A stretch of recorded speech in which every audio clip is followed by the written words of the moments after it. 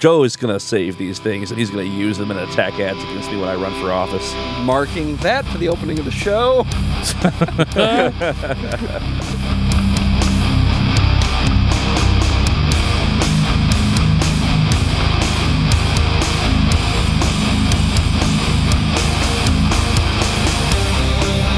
You're listening to Discography Discussion, episode 139, November's Doom.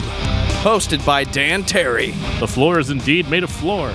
Welcome to our Department of Redundancy department. And if you need any funds, just go straight to the ATM machine. At 4 a.m. in the morning. Mike Yaney. How's it hanging? And Joseph Wren. This girl met a boy, and he's not Macaulay Culkin, but, he knows how to talk to animals. In, one shot in the movie, he's like, ah! Are you implying that Macaulay Culkin does not know how to talk to animals? Well, he does have a website called bunnyears.com. It is awesome. Presented by DiscussMetal.com. And if you think the real November's Doom is Dan Terry installing another source port in autumn, then you are ready for this episode of Discography Discussion. I am Joe. That is Dan. Ooh, that is Mike. Oh, God. We let you out of the hole after the Opeth episode. He's been in a hole the whole time. Oh, man. See what I did there? Oh, the wonders I saw. Just in time for some November's Doom. Well, to answer your question, Joe, I only use GZ Doom. I don't install a new source port every season. To be fair, GZ Doom is the definitive source port if you want complete control of your Doom experience. Yeah. Or Heretic, or Hexen. Yes. My personal favorite. Hexenmeister. I prefer Heretic, actually. I mean, not over Doom. I mean, Doom's fucking, great. No love for Daikatana? Well, you can't run it in GZ Doom, so why do I care? You can't run it on a modern system without a patch. Give me your fucking patch. We've got a motherfucker of a band to talk about this week. Oh. Another motherfucker. Yeah, I think I described Napalm Death as a motherfucker. And Carcass... Seven Dust. Correction. Cannibal Corpse, not Carcass. Fuck. Was a motherfucker with 14 albums. November's Doom, man, they've got 27, 28 albums, something like that. 10? Exactly 10, Yeah. soon to be 11, coming soon to a Patreon review near you. You might be asking why we're talking about November's Doom in October, and the reason for that is we've been putting this episode off for 2 fucking years. That's cold enough. Pretty early on, people were like, you should do a November's Doom episode, and I'm like, oh, I want to, because I like that band, but just could never bring myself to do it. And here we are, just 2 weeks before Halloween, celebrating the glory that is November's Doom. And by glory, I mean it basically becomes Opeth about halfway through. Is that Devil's Light playing right now? Absolutely. Okay.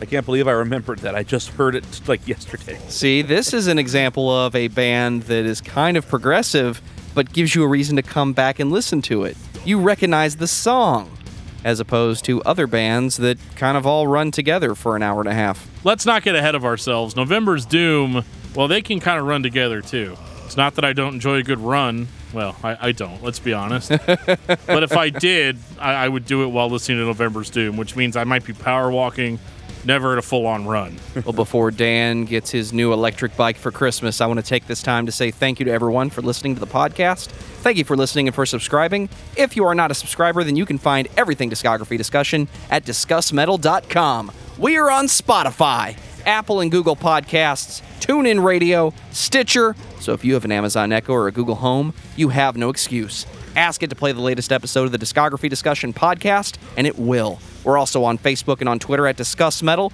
Be sure to like, favorite, and subscribe. It really helps us out. It lets us know you're listening. And now Dan is going to tell us all about 5-star reviews. We love 5-star reviews here on Discography Discussion. I'm going to read one for you right now. You got time for that, right, Joe? We got all the time in the world. This one is short and sweet, which is what I love about it. This is from Eden's Wreckage. I wonder if that's anything like Eden in Ruins. I'll have to look into that. Great podcast, but leans towards the cynical.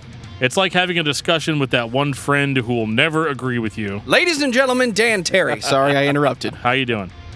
That being said, you'll love it and hate it if you're thin-skinned about your musical taste. Keep it up, guys. We will keep it up for as long as metal is... I actually don't have an end for that, because I don't know if we have an end anywhere in sight for this podcast. Not anytime soon. There's way too many bands to get through. We at least have to get through all the bands the listeners have suggested, which is like somewhere around 200. So we've got some time. you're stuck with us. Even if you finished all the metal, there would still be so much metal-influenced crap out there. I don't know, man. In 50 years to be like, yep, we did it, guys. We covered all of metal. Welcome to episode 5000. Who the fuck am I? Welcome to Die.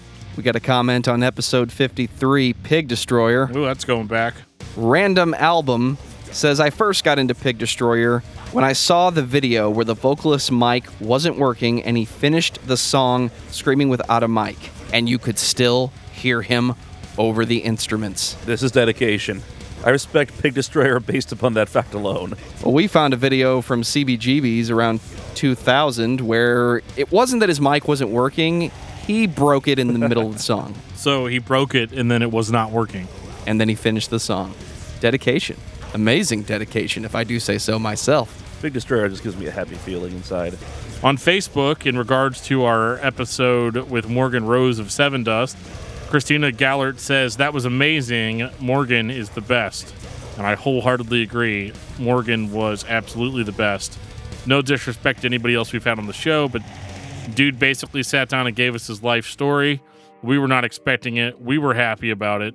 It was definitely a very, very eye-opening discussion. He's still one of the best in my eyes. That will not change. In regards to that episode, we also got 3 comments on the discography discussion group, which you can totally join. I'll tell you how to at the end of the episode. Adam Cox says, fire, fab.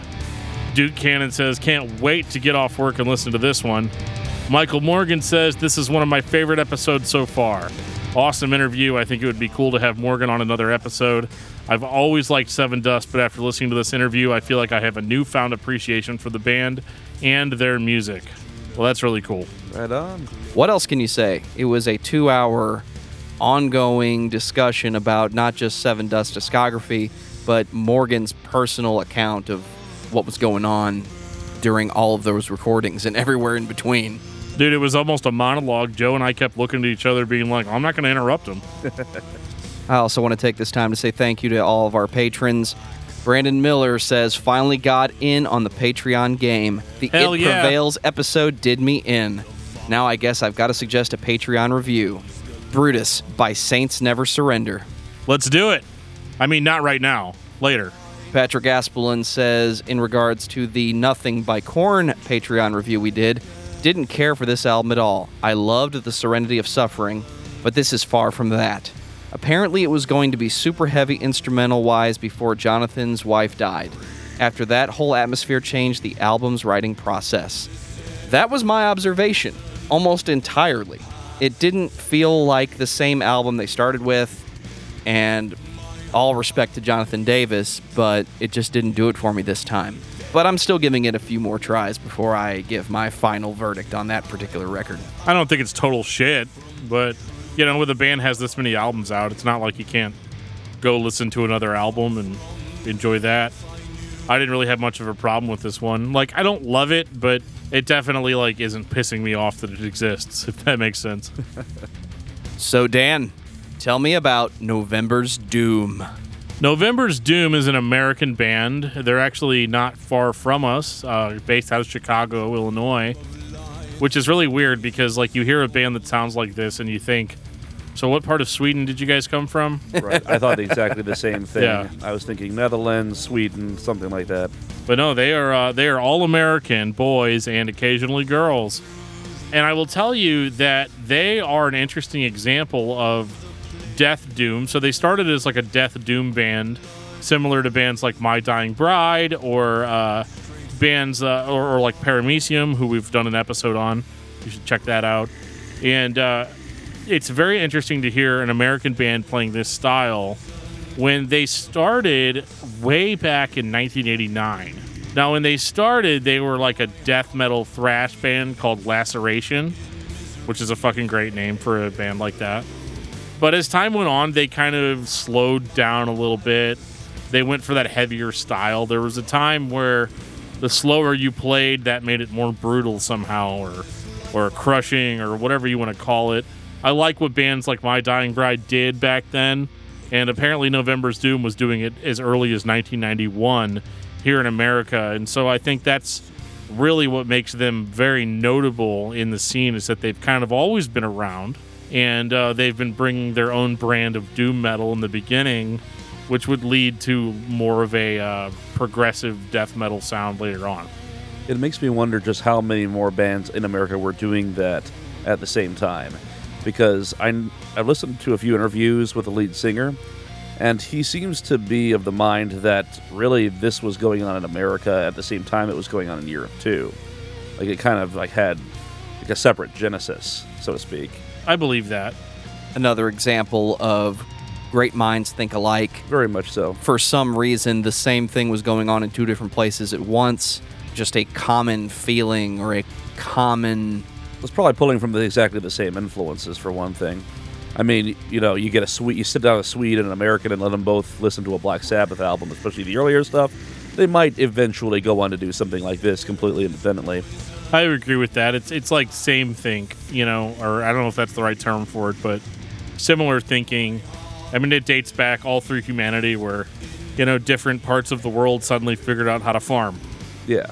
Or suddenly figured out how, you know... Writing and all that stuff. Yeah, so it's definitely something that I think there are certain things that are innately supposed to happen, and evidently one of those things is slow, drudgy, death, doom metal. Just hope for humanity if that's the case. Totally, man. This is actually one of my guilty pleasure type of styles of music. I enjoy these slower, doomier bands. I think part of it is just because I'm getting old and it just... I've always enjoyed it totally guilt-free. Yeah. It's nice to concentrate to. It's nice to even meditate to. It's weird, but it really brings me a lot of inner peace. Yeah, I don't have a lot of inner peace. But I can sometimes get there with some of these albums because one thing I like about Death Doom, and we'll try to focus this more on November's Doom as it goes on, but one of the things I like about Death Doom is that despite being very bleak music, it always comes across as having kind of a positive vibe. It's catharsis, you know? Yeah. It's that same feeling that you get, like you mentioned this, about some band a long time ago, I forget who it was, but you mentioned like the concept of just hearing someone else who is equally pissed off or as sad as you actually is, it feels good. It feels like you're not entirely alone. Absolutely. Like, it's definitely one of those, like, you know, nobody understands how I feel.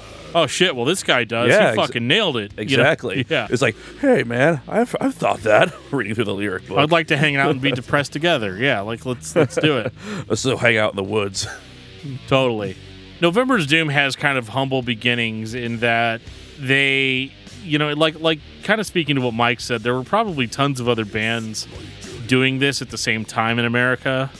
November's Doom was probably just one of the lucky ones that got signed and were able to put out a full-length album and kind of beat everybody else to the finish line as far as being heard. And their first album, which is called Within Its Hollowed Mirth. Amid Its Hollowed Mirth. Fuck. 1995. You see, it's holy to be happy. Is that what they're saying? Maybe. I mean, I have another name for this album. It's called Amongst This Shallow Girth. And that's just because this album is... So I did a Thrift Blast episode recently where I said this was a fucking great doom metal album. And I still believe that. I do. Here it comes. However, this thing goes on for fucking ever. 1 hour and 19 minutes. Well, not really. So not necessarily. So the version of it that I have only has 9 songs. And it clocks in at like 47 minutes, which is not terribly long.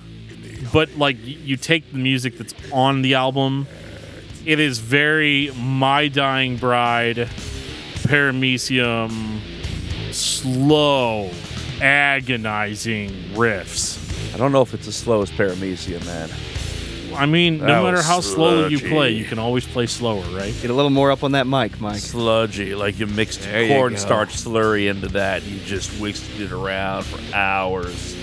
It's a tough listen if you don't listen to doom metal all the time. How did this get signed and put out in 1995? This is the polar opposite of everything In the 90s. that was popular or even remotely popular in the 90s. Yeah. Even amongst metal, Napalm Death, Cannibal Corpse, what they were doing, who decided this was something people needed to hear more of?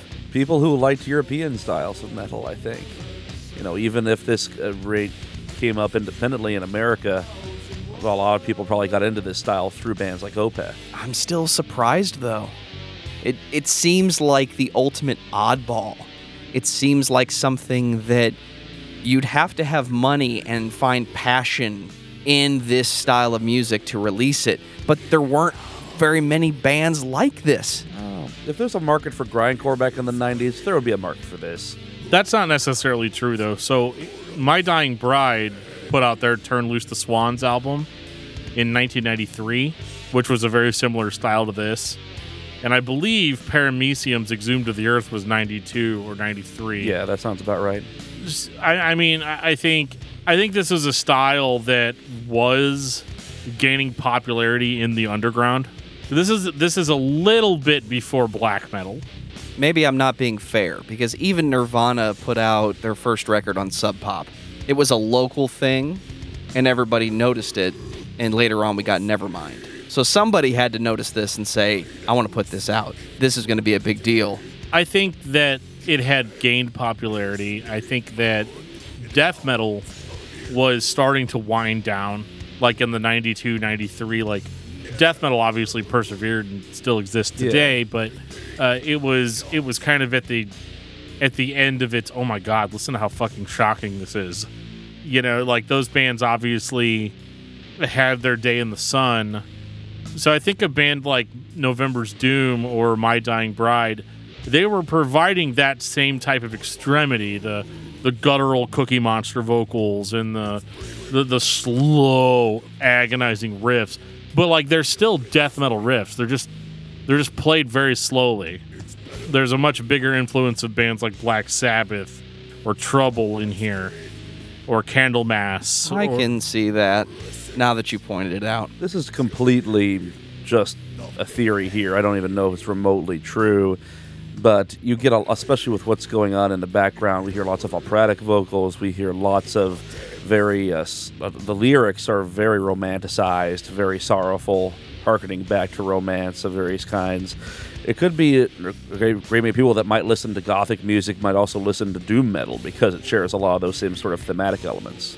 Absolutely. And a few years later, we got gothic doom metal. Yeah. You know, so it's not that much of a bridge to cross. I don't think that your theory is far off.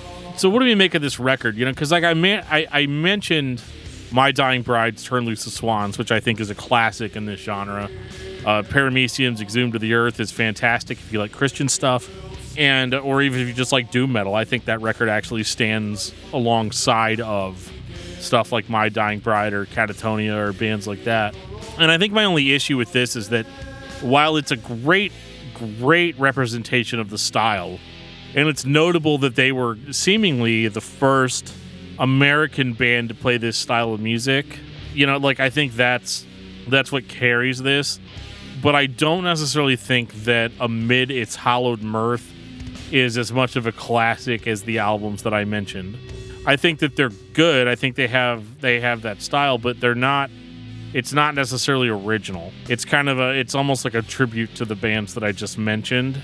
You know, and then you could say they're a peer or whatever, but I think aesthetically alone, when I'm listening to this, I'd rather, like, I don't like it as much as I like Turn Loose the Swans or Exhumed to the Earth. So, like, what is it about this record that would make me listen to this instead of those? Just to have more Doom in your collection. Well, definitely, and it's definitely, I mean, it is for sure in my collection.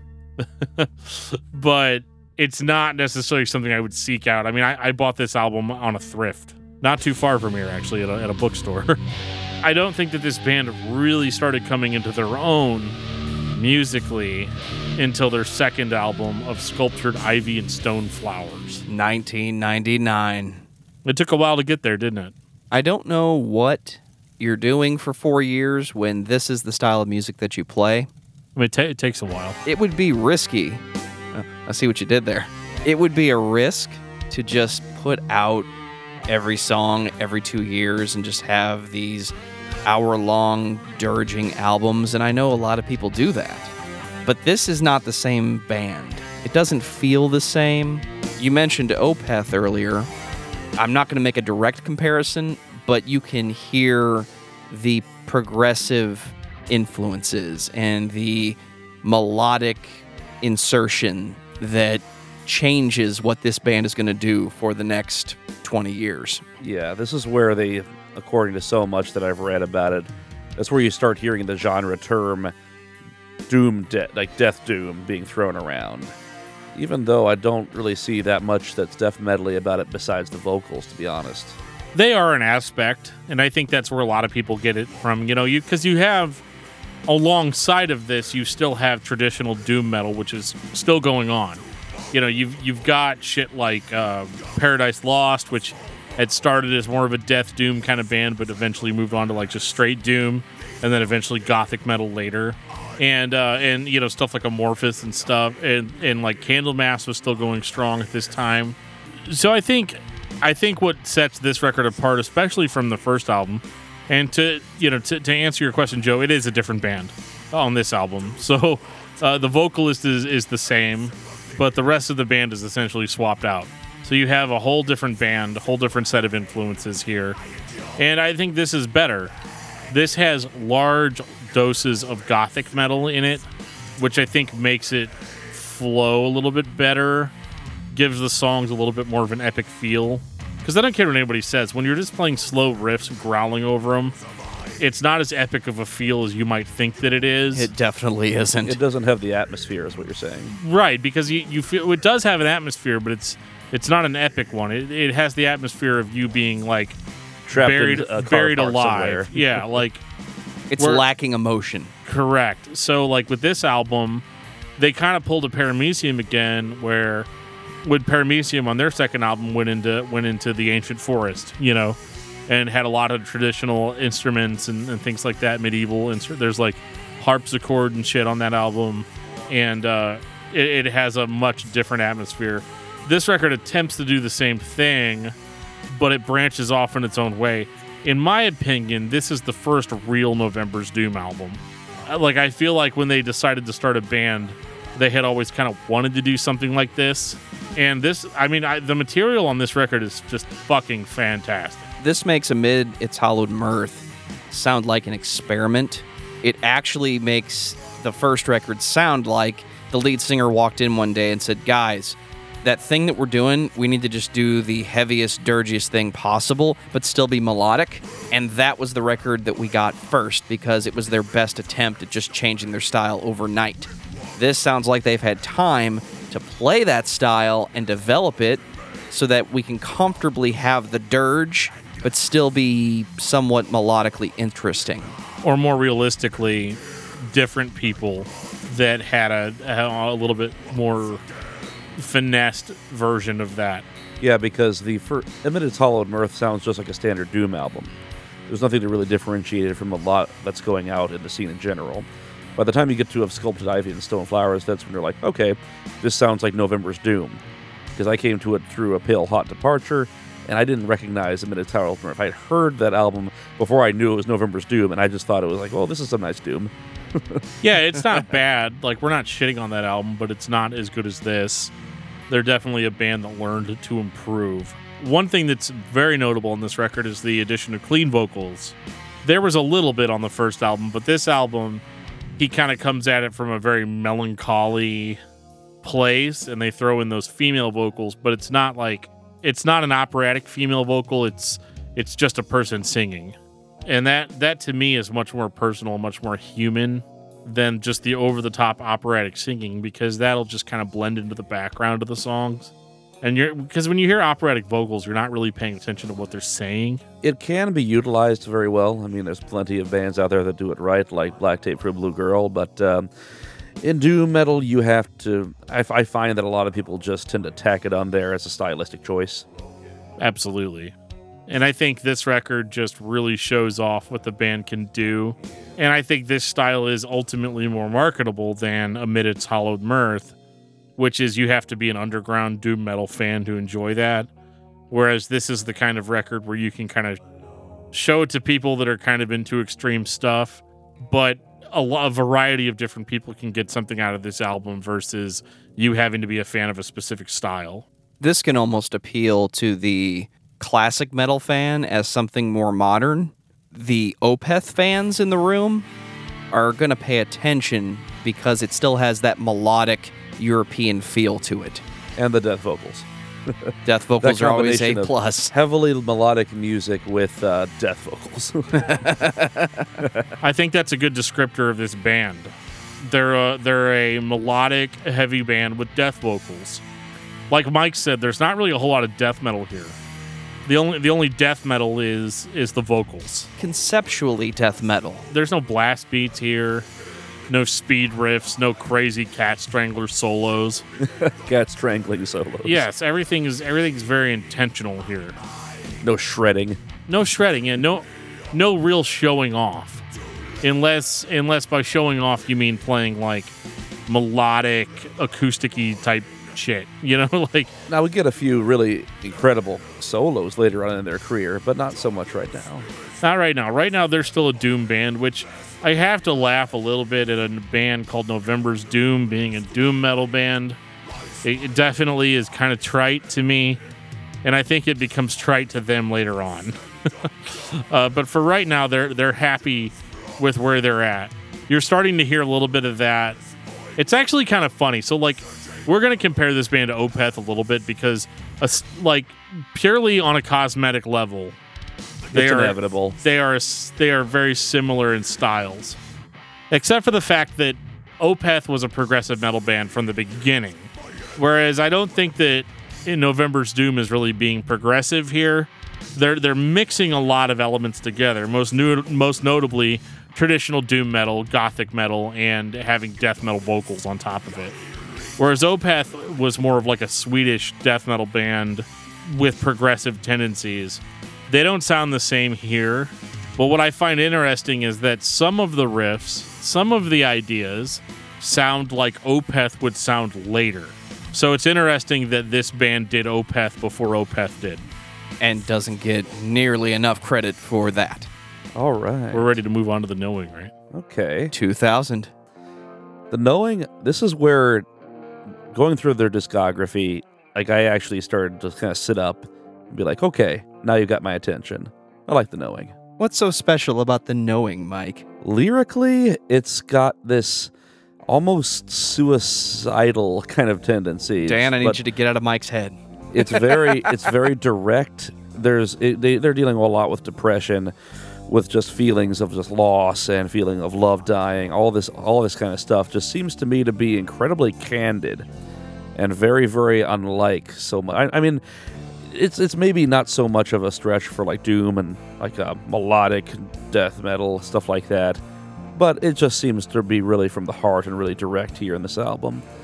And musically, it seems a bit more it's the most polished one yet, so I like it. It does sound incredibly good, and I think it's, I don't want to use the word testament, but yeah, fuck it. It's a testament to the hard work that they've put into this project. That despite the fact that they kind of hit a home run on the last album, they didn't rest on those laurels. They weren't like, okay, this is what we sound like now. They're going to do that later. Spoilers. Yeah. But right now, we've got a November's Doom that is striving forward. They're pushing their sound because they don't feel like they've necessarily nailed their view on the world yet. I don't hear a lot different about this album, but it's the next thing by this band, and they've clearly put time into it. It is cleaner. The band is playing together more so than just making melodic, doomish metal. To me, I don't know if I'm tripping here, but I'm getting kind of some alt-rockish influences, some feel that pops up again like every once in a while throughout this album. It just sounds a lot different from the previous two. I don't know. See, I think you're correct. It has American alternative rock influences that will become more and more apparent as we go on, whereas Opeth leaned on the dissonant, acoustic, trying to be evil sounding melodic pieces that would come in Watershed and Deliverance Damnation. And just straight up blues. I mean, Well, that's just ridiculous, Mike. yeah. No, blues hasn't influenced almost all of metal. What are you talking about? I think you guys are right about that, though. Like, this is the first album where they start sounding distinctly American, which is a little bit, like, it's hard to put your finger on, like, what makes it sound more American. I guess it's because it doesn't have a whole bunch of those weird Swedish folk melodies that you get with a lot of European bands. Medieval church modes almost. Yeah, and like this is more blending a variety of emotions than, like Joe said, where like Opeth was like, well, how do we sound dark? How do we sound evil? Let's just do that. They pulled it off. Yeah. November's Doom, though, they're not necessarily focused on being evil. They don't have like Cookie Monster, this is the song where I ate your children and now there's nothing that you can do. Like they're not necessarily trying to... it's funny you say that because right about here is where it starts to sound a little Opeth-ish. It does sound a little Opeth. But again, this is in 2000, so they still sound Opeth before Opeth did. And that's an interesting note. They do definitely have a little... because this album reminds me a lot of Opeth's My Arms, Your Hearse. It has a lot of similarities there, although Which it doesn't have demons, doesn't it? I don't know. I want to say yes because like Blackwater Park and Deliverance and all that was around like 1999 to 2001-ish, right? So it's around the same time that all this is happening. So Mike's saying it's before. Dan, are you willing to put $5 on it's after? I don't have $5. I don't carry cash anymore. Okay, so My Arms, Your Hearse came out in 98. Yeah. So... okay, so all right, so that the influence is there. The influence is there. They had not the commonality of thought. There's no way these guys didn't hear that album. Yeah. Right? Opeth's kind of the torchbearer of that style, but again, I don't think that they sound like Opeth here. I do think that they combine a lot of different emotions on this album, and that's one of the things I like about November's Doom is that they are melodic and heavy at the same time, which sounds like, okay, a lot of bands do that, but the way they do it, they convey emotion better in the heavy sense, whereas a lot of bands, in order to convey emotion, have to change up what their style is, whereas with November's Doom, they kind of blend it in a way that it makes sense, where like, if you're just here for the riffs, you've got those, but if you're here for the emotional experience, you're gonna get that too. There's not like they don't do what I hate to keep bringing up Opeth, but like they don't do what Opeth was doing at the time, which was like heavy. Okay, stop, play melodic interlude, throw some fucking singing on it, and then go back to playing heavy again. Right. They like November's Doom takes all that and mushes it together in a way where the songs flow better. They're trying to create a cohesive song or a cohesive composition.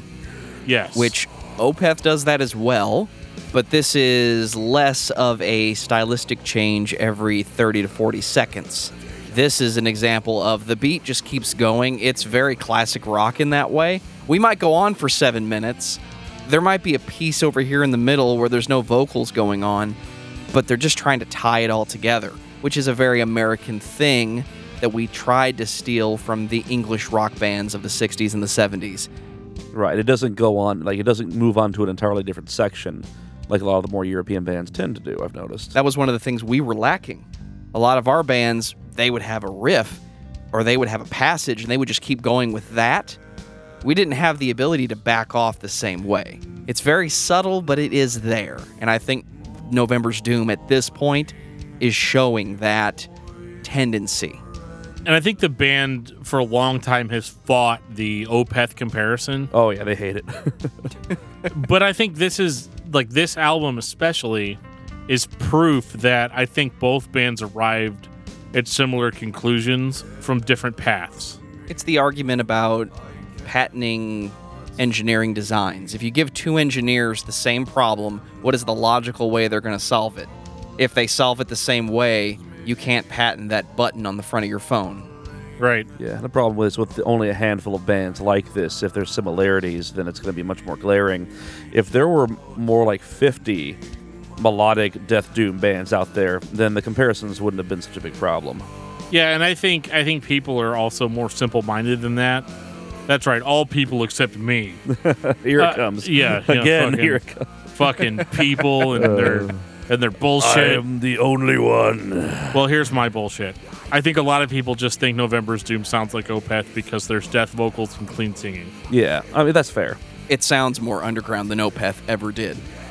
Dude, 100%. That's all I have to say. 100%. What's the definition of underground death metal in 2000? Regardless of tempo, it's the music is up here, it's kind of alt-rockish in its production, and then there's just a guy in the back of the mix. But much lower. That's what this sounds like. It just sounds like they put some more effort into it. If I heard this album stand alone, I might think this was just an underground band who had a little bit of a budget. Well, they were that, but I think their quality, like that's. Oh, yes. That's one thing that I like about these first few albums is that they are so quality for probably being recorded on not that big of a budget. Yet they're able to combine all of these elements together in such a way that it goes down really well. I mean, I've got nothing bad to say about the second and third November's Doom albums. I mean, I think that they were great. I don't think they're masterpieces of the genre, but they don't have to be that either. As long as I enjoy listening to them, then that's the price of admission. There's something special about the knowing. I mean, to keep it Totally. up with the lyrics, also, just to quote a few of them, like there's this constant stream of being unable or afraid to admit that love or any other form of like passion you used to have is dying. Such as, quote, I no longer see a future with your smile. I hold the answers to the questions that I dare not speak.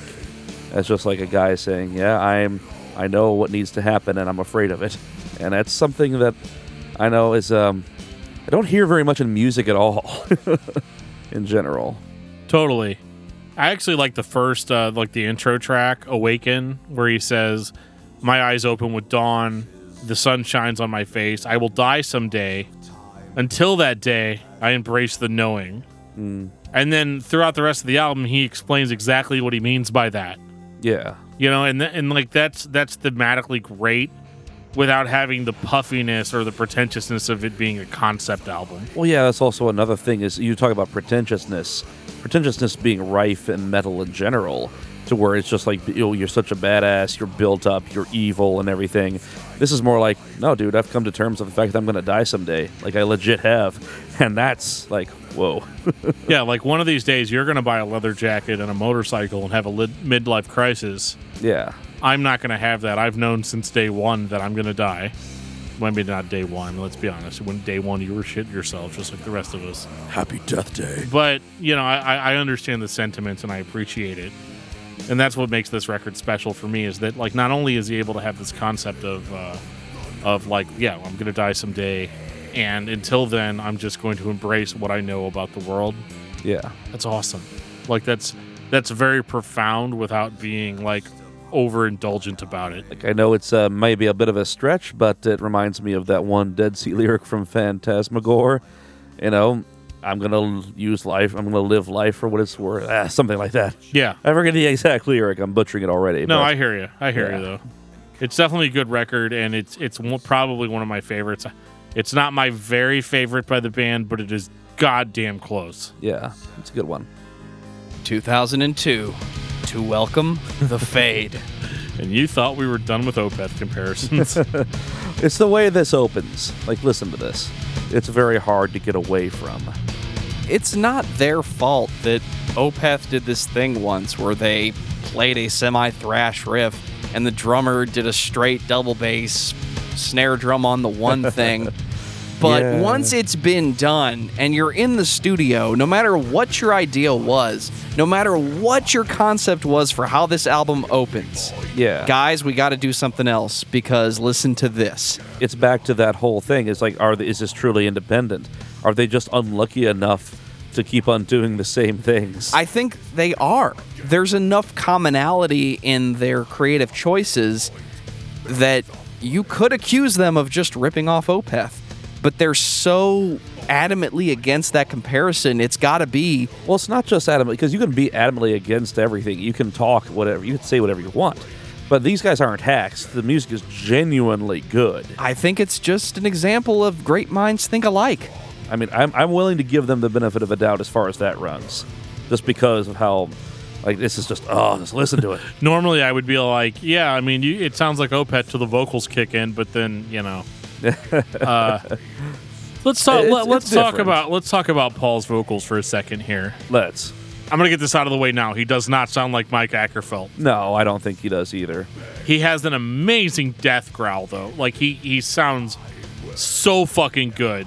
And not only does he sound good, but you can understand what he's saying, which is something that really only him and Mike Ackerfeld have ever really figured out. That is something that is very unique about November's Doom, is the ability that you really do not need the lyrics book. You can just listen to the album for the first time driving in your car and get everything. Enunciation is important in extreme metal. If you're not enunciating, I can't understand what you're saying. And no matter what you write on that paper, you didn't say it. It also makes it feel like there's this authority in your voice when you enunciate. Totally. Holy shit, Brutal Death Mike just showed up. Hello. He's back. Where you been for like the past 15 years, man? Marinating in a barrel of whiskey and poop. Fuck, I'm totally derailed. But no, like Not the Strong, man, that song. I mean, he takes the themes, the lyrical themes from the Knowing, and he just goes even more extreme with them. Like that, like lyrics like "Not the strong man she raised from birth, a coward, a child, and a scared soul." I'm like, dude, give yourself a break, man. You need a hug. This is brutal. At least you're the singer of this badass band. You know, like Clearly, he does need a hug. You've got that going for you. Man, it's rough. Like, you know. And he goes right into "I am broken in spirit and body and mind, forever cold to the faith and life." Jesus. I mean, it could come across as overly indulgent if it didn't also come as just someone trying to honestly list their flaws. Wait a second, it's 2002, and this band put out a song called "Broken." Yeah, well, we'll just let that go. They had new metal song naming trends, but definitely not song composition trends. The lyric that really stood out to me is on track 4, "Within My Flesh," where he says, "Look at what your God has made me, placing spikes within my flesh, a crown of nails for my sunken head, to shy away from this freak." It's like, dude, I mean, give yourself a little bit more credit than you're giving yourself. Yeah. Pretty rough on himself. But dude, that voice, man, the voice. Paul, we here at Discography Discussion, we think you're a cool dude. Dude, yeah. Whatever Seriously. whatever that means to you. Whatever you were going through back then, I'm glad you got through it. But Totally man. down to do the interview. Oh, yeah. Yeah, we are totally down to do the interview. But I think this record took everything. Again, like, I feel like they're always trying to one-up themselves. And they do it here. I have a little bit of a, like, personal attachment to the Knowing, to the point where I'm like, oh, I don't know, this might be the best November's Doom album. Why do you think that is? Because the Knowing, like, I've dealt with depression and things like that. And Are you talking about the Knowing or To Welcome the Fade? I'm talking about the Knowing. Okay. Specifically. I've dealt with depression and the inevitability of my own death. Like, I mean, every day I get up, man, I just hit my 30s and, like, well, I'm a couple years into my 30s. But I definitely, like, when I wake up in the morning, I get up and, like, my feet hurt and, like, I bend down and it hurts and I'm like, fuck, dude, like, it's not far off. Like, I mean, I've got another good 30 years on me, but, like, 30 years from now, life's going to be way fucking harder for me than it is right now. Yeah. And, you know, I just have to accept that I'm getting older and my body's breaking down and that, like, shit that I used to do just hurts now. And that record really, really hits on a lot of those quote-unquote midlife crisis issues. This album does, too. I don't think it's even a midlife crisis. I think that a lot of it is just loving and hating, learning to, you know, well, you're going to get hurt, you know, just it's inevitable. But I think this record, I think that To Welcome the Fade is kind of doubling down on those concepts again. They don't come across as fresh as they did on the Knowing. And that's why I enjoyed that record more, because it was kind of more of a new concept. Because I feel like with previous November's Doom albums, they were far more cryptic in their lyrics. And it was a little bit more like, you know, what's going to sound more fucking doom metal? If I say this or if I say this. By the time you get to Welcome the Fade, they don't do that anymore. Like, Paul has decided that, like, you know what? I'm just going to say what I feel, and those are going to be the lyrics. I don't care how doom metal it comes across or if people really care. I'm just going to do this for me, and it's going to be my own personal kind of treatment or therapy. And so I think the only issue I have with this record is that It does what the Knowing did again, but it's like the law of diminishing returns. They've already done this once, so in doing it again, I only enjoy it about half as much as I did before. I don't know. I think they take it a little. They just kind of take the theme and I don't want to say refine it. They expand on it. Yeah. There's a bit lyrically at least. You get before the realization of the pain, and then by the time you get to the welcome of the fade, then you've realized it'll never end. It's more exposition. Yeah. And that's fine. I don't have a problem with this album. When I hear it, I'm not like, fucking turn this shit off. And musically, it's very, very nice. And I don't feel that way about most November's Doom albums. I think overall these guys hit a fucking home run. Yeah. They're not the kind of band that you would just switch off, disgust at all. That's the thing. They are. But I find I'm not always in the mood for them, but when I am, pretty in the mood. Well, and this is kind of a send-off album. I feel like for the last 3 albums, they've done the whole death, doom, gothic metal thing very well, and they've taken it as far as they could take it. Like, they couldn't do this again for album 5 and me take the band seriously. I'd be like, shit, we got another Slayer on our hands. They found their formula, and now they're just gonna stick to only that. 2005, The Pale Haunt Departure. Ah, yes. It's just the most brutal name for not so brutal album. It's one of those brutal names that still confuses me. There's one thing about the band which I don't know if it's because I'm just not that poetically minded or what, but some of it does kind of have a word salad feel to it, which is, obviously I've listened to In Flames, Dark Tranquillity. They have a lot of the same thing going on there. But this is the first band. This is the first album I heard from these guys, November's Doom, and this whole opening is incredible. Having not listened to the band very much up until this point, this was the first time I was really interested with what the band was doing, and that's unfair. But this album came out in 2005. It felt more like a composition, or specifically a metal composition, and less of a classic rock. I think it's sharper. I think there's more punch to it. I think it's in many ways much more. It's a little scarier, I think, than what came before. This was also the first album I heard from the band, so I had no idea that they had the doom metal past and all that or whatever. This was literally recommended to me by somebody that was like, "Hey, you like Opeth?" And I was like, "Well, fuck yeah, I do." They're like, "Check this band out, November's Doom. They do what Opeth does, but a little differently." And the shadow of Opeth is never far away. It never is, especially once we get to this era of the band. Hell, I'm not even talking about just November's Doom. I'm just saying in general, man. I know, right? The Pale Haunt Departure is really interesting to me because this is the band fully leaning into what their potential was. Your November's Doom. The album's called The Pale Haunt Departure. The first track, you say, a dying wish to rise again and leave behind a scarecrow's fate. Fucking November's Doom, Harvest theme, Scarecrow on the cover. They fucking nailed what the potential of their image is. With the children of the corn. They do, and it works so well. Talking about a uniquely American theme, from George Washington Irving onwards, our obsession with the autumn, the death, the decay, and later on, of course, the frightening things that dwell in the cornfields and the forests. Yeah, and that I get images of all of that when I'm listening to this. They perfectly crafted it.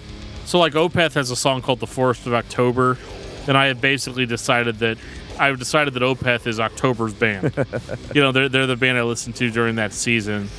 And it's kind of a similar vibe in that it's the harvest season, it's the fall, it's the decay, it's all that. And then November's Doom, well, they're obviously going to be my November band. They take those concepts of, okay, we're in November now, so we're more decayed.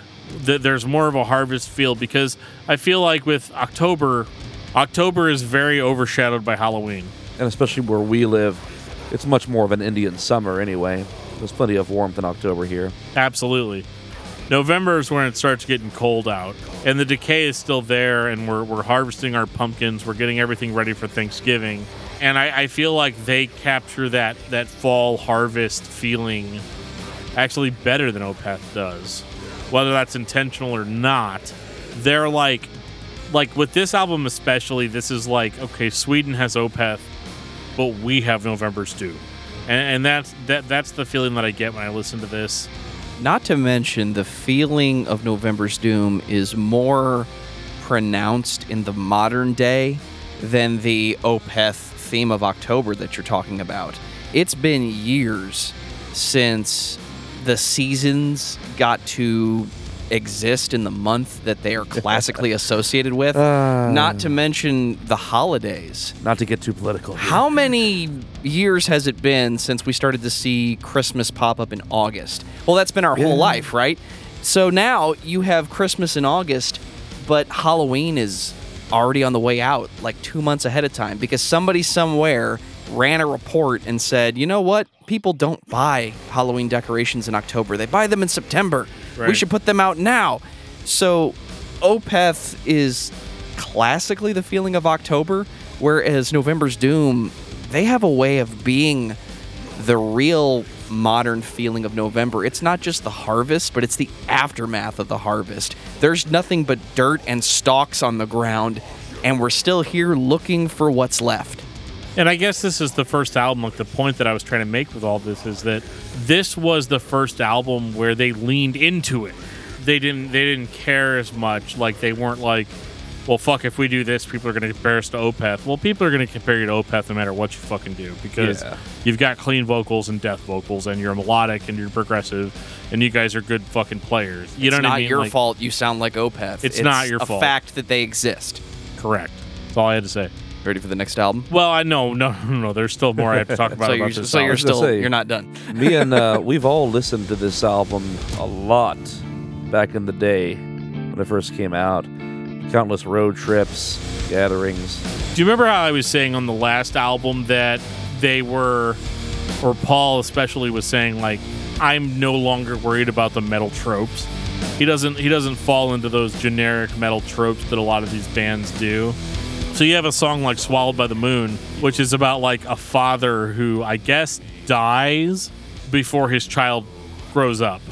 And so there's kind of, like, the lyrics are kind of weird. Like, he's like, will you remember when I held you tight? Will you remember the sound of my voice? Once again, the daylight fades and I'm swallowed by the moon.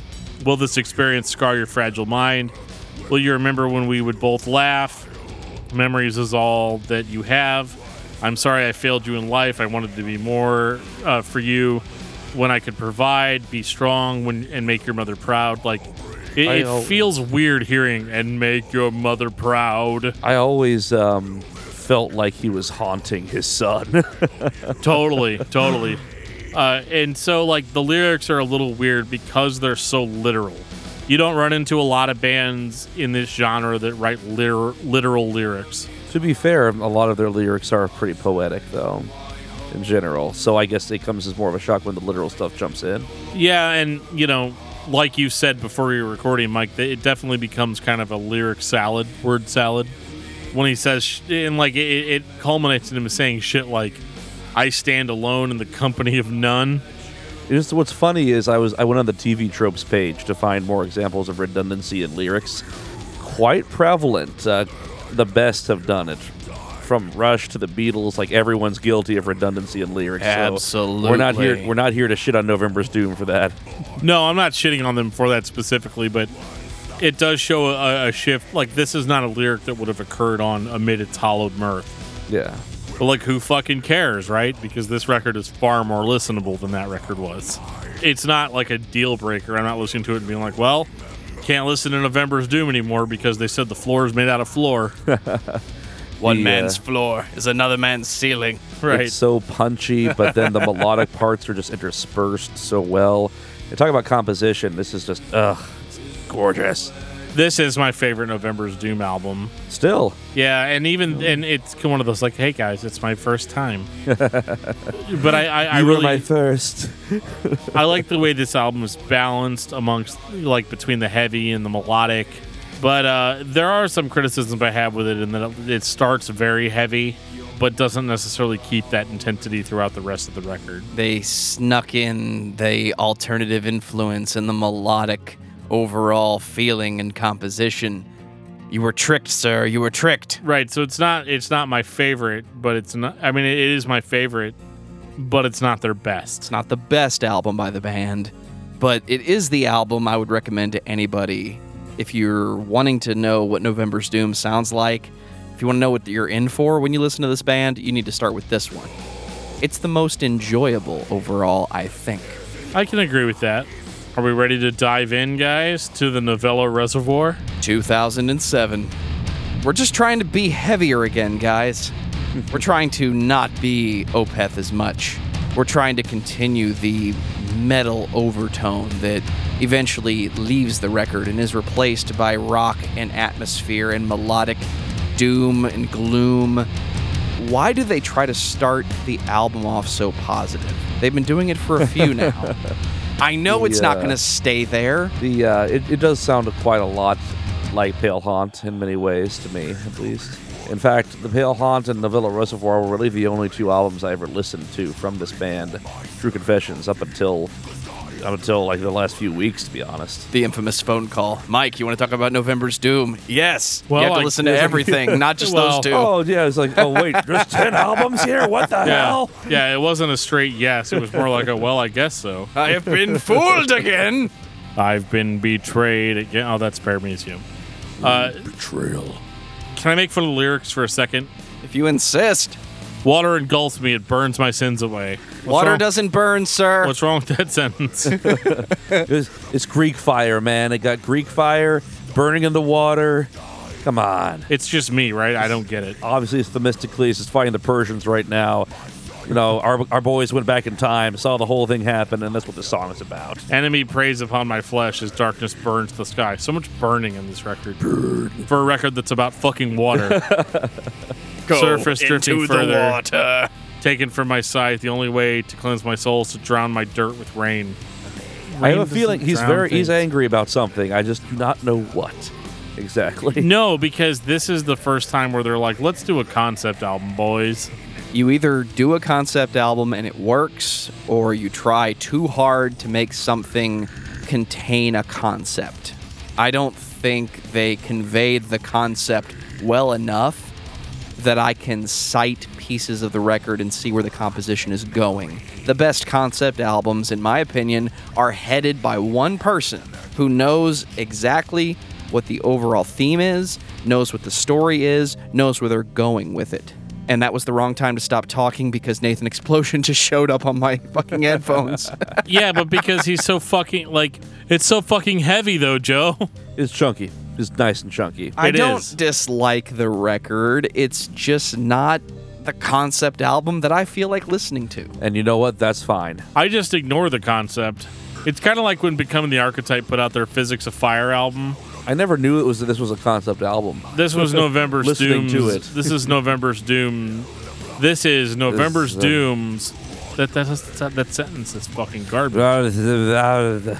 This is November's Doom doing the same thing, but with water instead of fire. So what you're saying is November's Doom was watching Gremlins and Gremlins 2 and said, I've got it. It's water, but it burns. And we're gonna end the movie when he marries the gremlin. It's not my. Okay. Fuck. We're Really, gonna make dude? him screw the lizard thing. It's not that it's a concept album necessarily, but they definitely incorporate themes like floods, rain. Like there's a water theme that is throughout the record. It might be just down to the writing style. Like if you sit down and just write the lyrics to your album in just like a week, a lot of commonalities are gonna rip into songs. I agree with you, and I don't think this is bad. That could be it. I don't know. I'm not saying that was it because I don't know, but that might be one reason. I like that the record has a theme. I like how fucking heavy it is. Like I criticized my favorite record by them, The Pale Heart Departure. Like I criticized that record for not being heavy enough, like they didn't balance it well. They fucking figured it out on the Novello Reservoir. Oh yeah, it is a bit heavier overall, but really, kind of hard to decide which one I like better, to be honest. It doesn't have the emotional connection that Pale Haunt had. And that's where I get the whole Pale Haunt is my favorite, because they balance lyrically and thematically better than they did when they're just going to try to focus around this one concept. Because one concept is cool, but it's also limiting. It means that you have to make specific decisions to fit your ideal. Make sure your concept is very broad. Yes. Like whenever Thrice came out with the Alchemy Index, like each individual earth, what was it, air, earth, fire, water, in general, a whole host of things to extrapolate on that. But, water itself, it's pretty broad. I don't really, like I said, I don't really think of this as a concept album at all. And it seems to be like there's also a lot of differences between like each different song subject. But one thing that I've noticed is that this is the first album when they start to dive into more overt religious imagery and also religious criticism. I will say that not having really had the much time to really sit down and listen to the lyrics, I don't really know exactly what he's going for overall, but I know that with the novella Reservoir, it seems to me like he's viewing organized religion as a more parasitic force, which nowadays I would tend to agree with, but at the time it was a bit for me to swallow. He criticizes religion on the previous albums, but not in such an overt way. Like, he kind of laughs at the concept of people and putting their faith in God, and he's got kind of the age-old argument of like, dude, this world is so full of suffering. How can you say that there is a all-loving, all-present God? Well, you got the problem of ruling evil. over it, which is a valid point, You could go either way with that. Totally. You really could. But this song, does hold a lot of meaning for me, at least. You'd believe the more belief and the more faith you give something, the more power you do give it. If you decide to go out on a limb and really decide, like you're going, okay, well, this thing happened, this is the true way, you're investing in it, and more time goes on and the more effort you put into it, sunk cost fallacy, you've given it life, basically. And I think that's what the song is trying to get at, and I think it succeeds very well. If I could bring up the Opeth comparison one more time, I would say that November's Doom outdoes Opeth lyrically, in the sense that it is much more clear what November's Doom is trying to say. And Opeth is just trying to be evil. Whereas with Opeth, I'm like, is this song about trying to fuck a dead person in the frost? Yes, very hidden. Loads of levels of meaning and hidden meaning. Yeah, I don't care if that's what it's about. I just need to know if that's what it's about. Opeth is David Lynch. November's Doom is David Cronenberg. Yeah, and I feel like... said, sir. I feel like November's Doom doesn't beat around the bush like Opeth does. Like, I feel like November's Doom could write a song and they would title it Fucking a Dead Girl in the Woods. Opeth would be... Opeth is going to call it, like, As the Ivory Fucking Falls or some shit. With silk and milky teardrops, I caress your latent form. Yeah, and I don't have time for that shit, dude. In my age, I just need to know. I just need to know. Are you implying that as you age, you lose the capacity for subtlety? Yes, seriously. Definitely. Are you fucking a corpse in the woods or are you not? That's all I need to know. Because I do not have 45 minutes to go through this fucking spiel and this fucking dance for you to finally just say, yeah, dude, it was me. I did it. I'm okay with either. Are you saying... But I just want to know. Are you saying ain't nobody got time for that? Ain't nobody got time for that shit. Dank memes from 2011, people. 2009. Into Night's Requiem Infernal. I mean, talk about spooky. Taking the spookiness of the Pale Haunt departure and just kind of upping that, getting all juicy spooky on you. It's not just the night, it's the Requiem Infernal of the night. Ooh. Who are you calling spook, Peckerwood? Imps and demons riding on like naked hags riding through the bush, and the devil's just churning that butter, man. He's churning it real good, making that saucy, salted devil butter. Okay, Mike, we're going to watch Haxon. Oh, yeah. We're going to watch Haxon on Movie Mosh. Let's just say that for that. Oh, the dusk failed me. He is churning some fucking butter in that movie. Oh, man, that dude, Haxon is just good vibes. Whoever they got to play the devil, how did that even come about? Time of his life. Hey, dude, we're filming a movie and we just felt like you would be the best part for the devil. Oh, it's great. I really love this concept. I brought my butter churn with me. Yeah, can you does churn the some devil- butter for us? Does the Okay, devil so this even guy have a gets butter it. churn? It's like, we don't... Like, yeah, he does. I know. That's a preview of the Movie Mosh episode about Haxon. Dude, yes. So what's on the please. agenda for Movie Mosh? Let's just get it out right now. We're doing Ralph Bakshi's Lord of the Rings. Yes. Haxon. We're going to do the Coffin Joe trilogy at one point. Hells yeah, Anything bro. else you want to just give the listeners right now, right up front? Oh, Well, weird. speaking of Ralph Bakshi, we got to do Ralph Bakski's Fire and Ice. I would Fuck argue yeah. for American pop, because as far as music goes, like basically from ragtime to 1980s pop, covers everything in that movie, and it's a cool story too. Back on November's Doom. All right, We just thought we'd throw an ad in what for is our November's other show Doom? on there. What is November's Doom, you guys? It's your doom. It's Dan installing. Well, we already talked about that. We did We've this already. We're talking shop here. I you feel, know. I feel like we're repeating ourselves. Into Night's Requiem Infernal. Woo! Oh boy, So- boy, guys. Ew, Peth much. It is very evil, and I like it. This album probably sounds the most like Opeth out of all their stuff. Skin of the Witch. I would say the next one probably is the closest they've ever gotten, to be honest, at least for me. And if time were convenient, I could have listened to it way more to elaborate on that. But Welcome to discography discussion. That's right. We give our unvarnished thoughts. our rough, sandpapered, if lucky, thoughts. Is it just me, or is this record like really fucking anti-religion? Well, Is that what they're trying to tell me? Nah. 2,000 years, the child, the king, taunted by the demons who pray beyond this day, foreseen by your God. Where is he when the darkness comes? I don't really, like, honestly, a lot of these lyrics, I don't get if, like, Christ is a sympathetic figure to be pitied, or if, like, he's like a ravening demon. Like, I don't really understand what they are going for 100%. Well, Mike, that's up for you to decide. Okay, demon. Not this A again. sympathetic demon. Oh, damn. Hells Okay. yeah, man. Paradise Lost all over again. Only Some he wins. sympathy for the devil, is that's what we're going for here. Okay. Yes, yes, Inferno fails, my brothers. I actually really like this because this is the most aggressive stance this band has made on anything.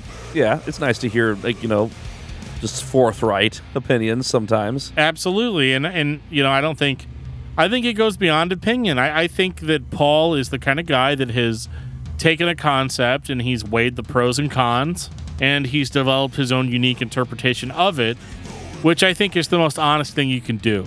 Is it really unique, though? Not How now. many people Not have had nowadays. this exact same opinion? It's 2009. It wasn't really that controversial. Since if the anything, 70s. it was controversial that in 2009 it was easy to tell people about your opinions, a la the internet. Yeah, I mean, especially when it comes to anything remotely about diabolicism or criticism of Christianity, it becomes very old hat after a while. So, I mean, hey, man, should have gotten in on the ground floor. Burzum and Mayhem and all that. I don't know, man. I feel like this was done much more sincerely. Yeah, I mean, well, You mean like he took the time to think about it and said, "Yeah, guys, I'm not into that." Well, I think that's true of most of the November's Doom albums. I think some of it, though, is more about the idea that there's a human being that I'm buying into what they're saying as opposed to God as a whole. Whereas this is, Right. no, I'm talking about the deity now, guys. There's no question. I'm not talking about the guy that you think is telling you about all of this. I'm talking about the actual deity itself. I'm not talking about televangelists or, you know, are those types of people. And well, that's easy. You know, it's easy to point at the hypocrites and the people that completely fail as Christians. That's where they start, though, with this type of message. It's not about the deity. It's about the people that everyone else is paying attention to. Yeah, but when The you one ever in go front after of your God face. himself, when you ever go after the concept of the religion, I think that's way ballsier. And I think, yeah, because, you know, even bands like Slayer, you can say they're criticizing religious people. There are times where they go straight for the horse's mouth, so to speak. But, you know, but this I thought was a very intelligent, well planned out criticism of religion in general, Christian religion more specifically. Well, in America, it's Christianity. Yeah. It kind of defaults to that for the most part. Yeah, and like I think while that's a generic concept for most metal bands, November's Doom they approach it the way they approach everything else. And so you get a more well thought out, heartfelt expression of that. It's like, so tell me how you really feel, guys. Yeah, but it's not, I don't think it's spiteful though. Yeah. I think it's more, I think it comes off as more genuinely angry, to be honest. Yeah, I agree 100%. And I think that this record is unique to me, not as much musically, but more so lyrically, because I feel like musically they're kind of going down that same path that they kind of carved out with Pale Haunt. They've kind of fallen into a sweet spot musically. Well, yeah. So are they cashing in on the sound that they've been working towards this whole time? Or is this another minds thinking alike? It just kind of sounds like Opeth, and we're just doing our thing because we're tired of arguing about it. I feel awful that we keep on coming back to Opeth because, I mean, for me personally, like I said, I think it's the next album where it becomes the most apparent. Heir apparent. I see what you did there. Had to. No, I just think that this record is great, though. Like, I enjoy it. I don't think that they're bringing much new to the table, but as I've noticed, as they've gone on, they're incorporating more of that faster sound. Yes. Like at this point, they're a progressive death metal band. Honestly, I've they're no always longer thought of them a as death. fast. Yeah. You know? They're not a death doom band anymore. The way the Pale Haunt Departure, that was the way I was introduced into them, and the way that opening song just starts with this slow drumming beat that gets faster and faster and more driving. Like, to find out that they used to be a doom band actually quite surprised me. Well, and I think the name Departure is not just a clever name. It was where they're like, okay, we're going to leave the doom stuff behind, and at this point, they're a progressive death metal band. I mean, is a term that can safely be applied to many different bands because it's such a broad characterization. I would agree with that. Are we ready for a photic? Yeah, I mean, I'm ready. 2011. I like bands that teach me new words, guys. A photic, definition that I just whipped off of online, means portions of a lake or ocean where less than 1% of sunlight penetrates. So, God, we are we're not talking about water again. Talking the place where the little multi-toothed, jiggly, glowy lantern fishies live. That's my super scientific word for them. Jiggly, you say? Lamprey, jiggly. The jiggly lamprey. It's my favorite dive bar. That's fair. I think this record, well, I might just want to let Mike say it. This sounds a lot like Opeth. To me personally. And this might be the last time we say that. I hope it is, because I feel awful that we have... It seems like half the discussion has been, is this or is this not like Opeth? And well, there's a reason we brought you back on, Mike. I know, right? I'm already typecast. But no, I just feel like it's definitely something... It's in the same genre. It's in the same kind of feel, but they are quite different with a few exceptions. And it's just strange to me how they were always compared to Opeth overtly, like through so much of their run, but it's only been like with Aphotic that it became like the most apparent to me, at least. And it's unfair because this is not a style where you can stand shoulder to shoulder and still be enjoyed without being criticized. Right. If there's only a handful of bands that play like this, then one is probably going to be just the trendsetter. One is going to be the one that's there. So it's unfortunate, though, because this is not the same style of music that Opeth was playing even in 2011. No. It's unfair to this band that it's that easy to compare them. But if you don't talk about it, then we can't find the thing that they should be recognized for. And unfortunately, I like November's Doom. I think the thing they need to be known for is the overall feeling, the dread and despair that they gave us in the early to mid 2000s. This album is worth talking about because it's not so much atmospheric. It's a little more straight metal, which you've heard a little bit of from this band, but now you're getting a little more of it. It's the early 20-teens, and I want to know where they're going to go from here, because this is not where they were even 5 years before. I have to admit, I get a little bit nervous anytime I'm reading through a track listing and I see a song called Anything Part 1. I'm like, oh, fuck, here we go. Luckily, they were not assholes about this. You don't have 30-minute fucking songs. One's a part 1, part 2. You have a 5-minute part 1 and a 3-minute part 2. You have a record that's still less than an hour somehow. They feel like they're all at least an hour, but this one only goes on for 50 minutes. And like Joe said, it is much more of a straightforward go for the throat type of album, which again is kind of an experimentation for November's Doom. I don't feel like they've been this brutal since the first album, but they're doing it way better this time. Yeah. I really don't have much to say about this album personally. I'm really into Paul Kerr's clean vocals across their career. I think they sound really good here, and there's a comment that I'm gonna have to make fun of somebody for. See, I was watching a video this week of November's Doom playing Grass Pop Festival in 2004. There's a whole video on YouTube, and the top comment on that video is, "This dude's like the American Michael Ackerfeld." Granted, YouTube comments are the lowest of low-hanging fruit.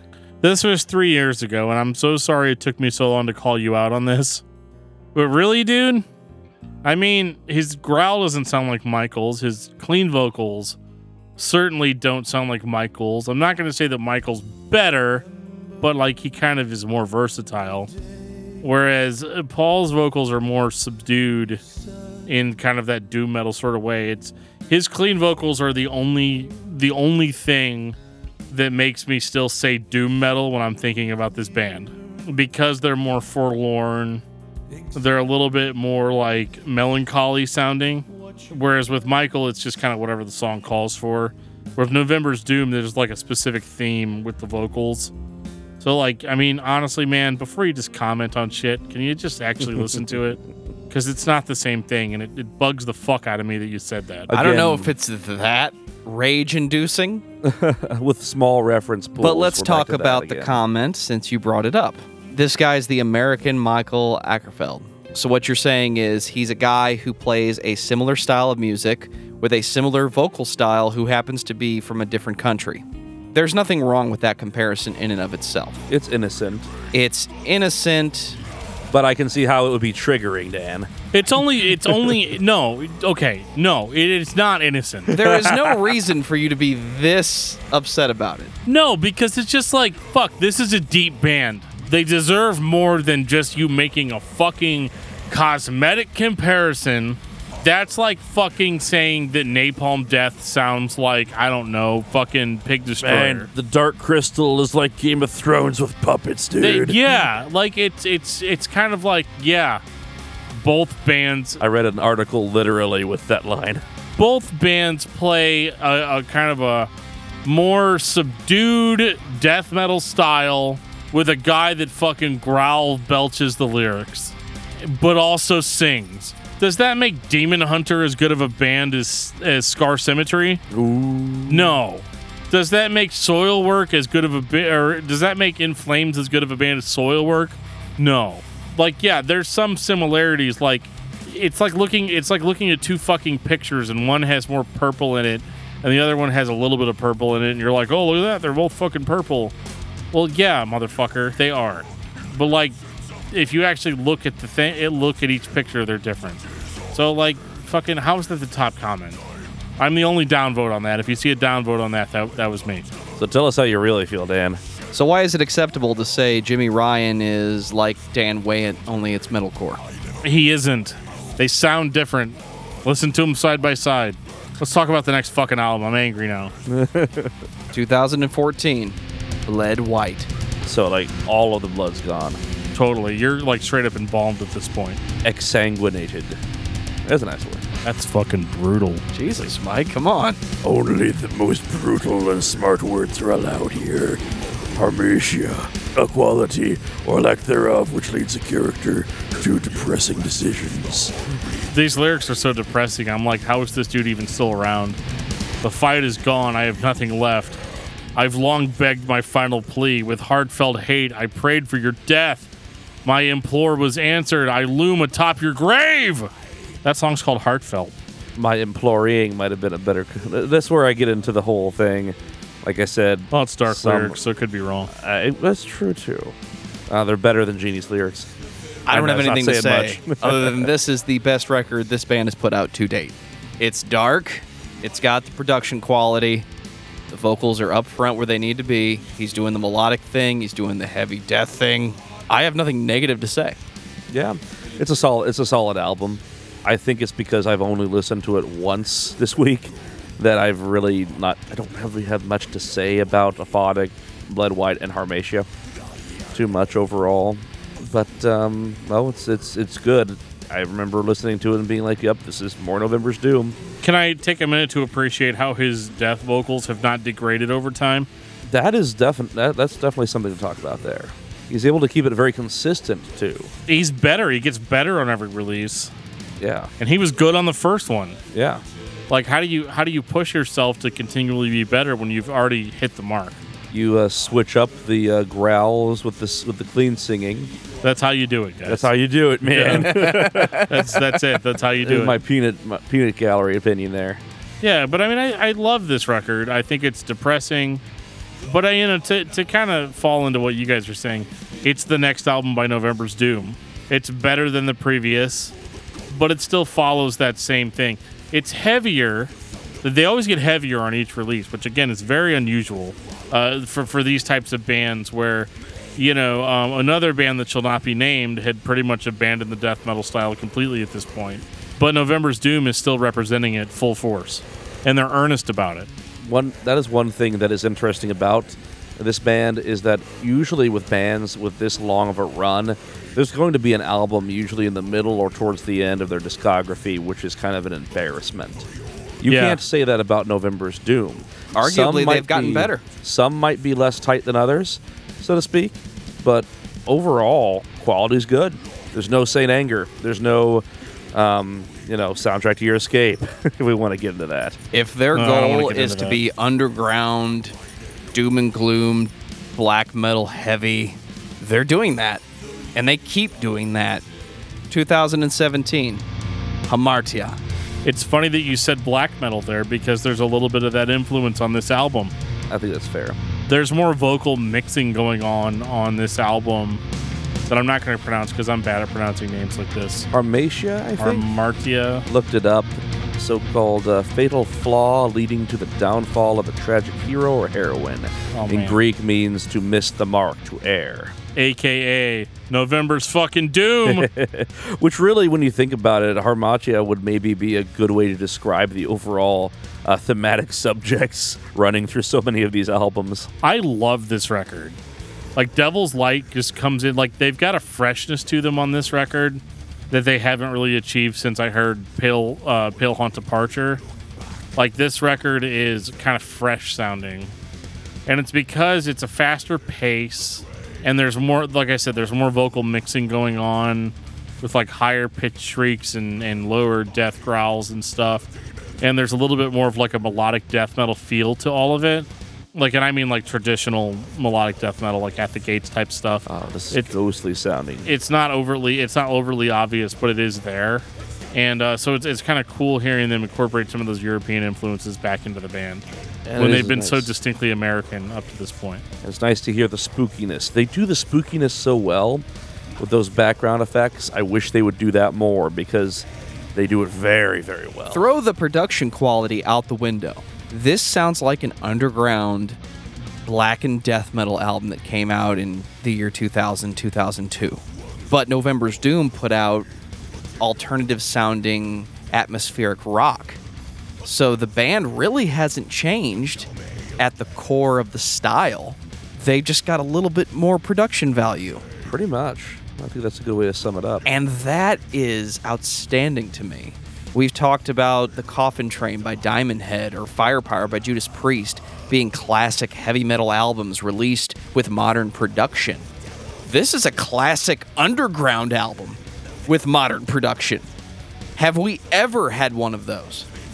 Oh, that's hard. Survey says no. Can I read my favorite lyrics off the whole album? Yes, please.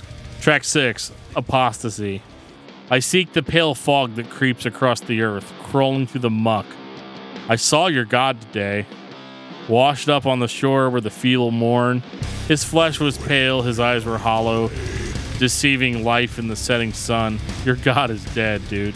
Okay, I added the dude, but like, I was gonna say, That's the 2019 version that's half new metal. right, yeah, like, Your God is dead, dude. yeah, I added the dude, but like, it just, I mean, this is a culmination of the journey that they've taken as a band. Like, this was like the first few albums were developing the worldview, and now they are full card-carrying members of that worldview. And so he's able to just say these things with whatever authority he has, as a metal singer. But it hits hard. And I liked a little bit of the black metal influence on the lyrics and the vocals and the music, because number one, it speeds the band up a little bit more, and it just gives this feeling of completeness, like that we've come full circle. Like we've left our hometown after years and years and years of being away. We come back, we're a different person, and this is how we interpret the world that we used to live in now. right on. And that's what I love about this album. Like, lyrically, it's rock solid. Musically, it's rock solid. This band's never put out an album that I was like, oh god, Yeah. what are you guys doing? That's Not the that. thing. Anything but that. There's some that I like more than others, but overall, I could listen to any one of them. Totally. It's not a question of quality overall. Final thoughts on November's Doom Well, they have a new album coming out, don't they? on November 1st. Yes, a very appropriate time, and I think it's interesting because for me, of course, you guys know me, I listen to lots of experimental stuff, lots of neo-folk stuff. The label they're signed to now, Prophecy Records, is almost nothing but that kind of thing, and I've been following them for several years, so it's very interesting to see these guys join that label now. I think it's a good move for them personally. I think they get more exposure that way. Is Yeah. that your final thought? Final thought, overall, November's Doom, not the one I always think of whenever I go to my metal collection, but whenever I do and I'm in the mood for them, it just hit the spot. Incredible band, unfairly compared to many others, mainly just because of that whole, same minds coming to the same ideas at this different ends of the earth, maybe.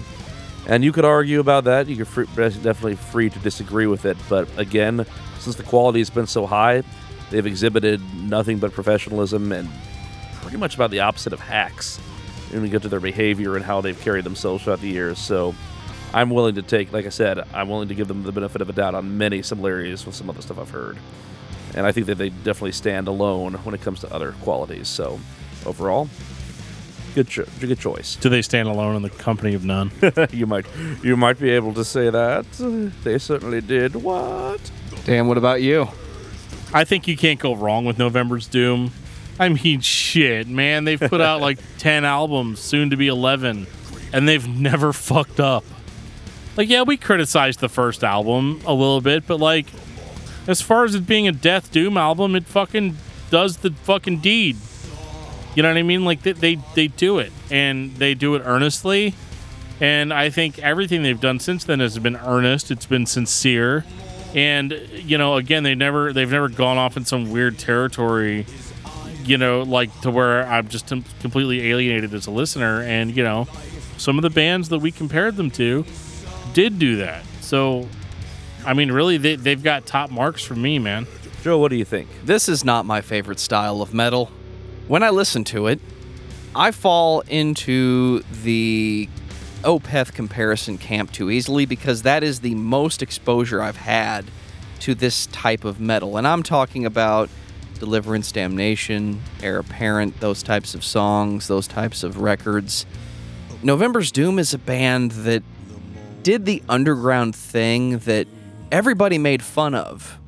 This album sounds like an underground metal album. The vocals just have this flat, reverb-driven production. The drums don't really go anywhere. The guitars just have one level and they don't move. But they kept doing it. There are so many underground bands that play this style of metal that release 2 or 3 songs and it sounds like shit.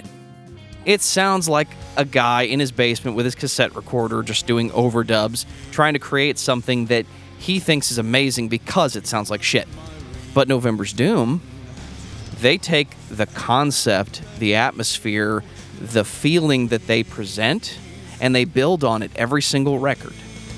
And what you have now is a modern sounding band that still has that same feeling of what they're trying to tell you from the early 2000s and the late 90s.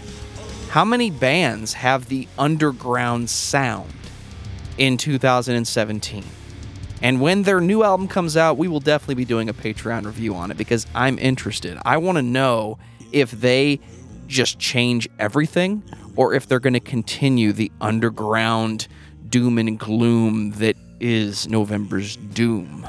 I would be very surprised if they all of a sudden decided to go Pure like emo. full, like pure emo or new metal or something like that on us. That would be quite a shock, actually. And I typically am not shocked by genre changes when it comes to bands because you usually can see it coming. Like with Opeth, you could see it coming. With In Flames, you could see it coming. But with November's Doom, it would be completely out of left field.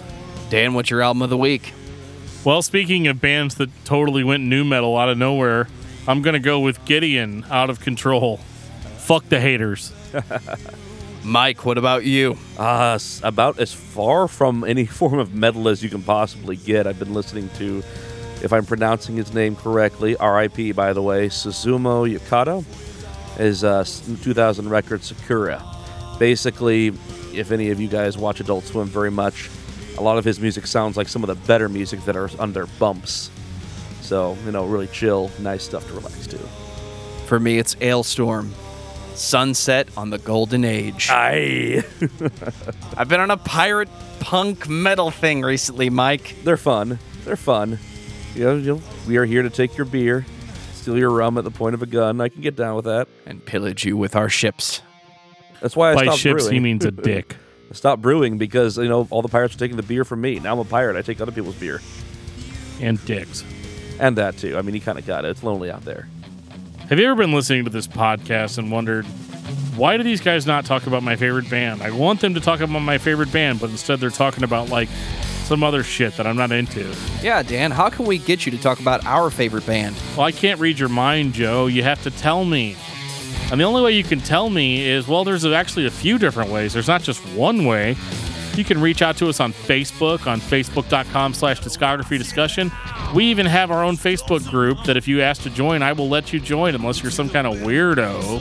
You can also reach out to us on Twitter at Discuss Metal. You can reach out to Joe and I personally at Discuss Metal Dan or Discuss Metal Joe, respectively. We have a Discord server where people are talking to us 24/7.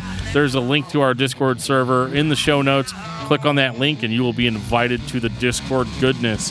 If you're old school, though, you can always send us an email at danandjoeshow@gmail.com, and we will respond to that. Let us know what your favorite band is, what you had for lunch today, how you're feeling, whatever you want. Just let us know, and we will probably respond to you. All hail.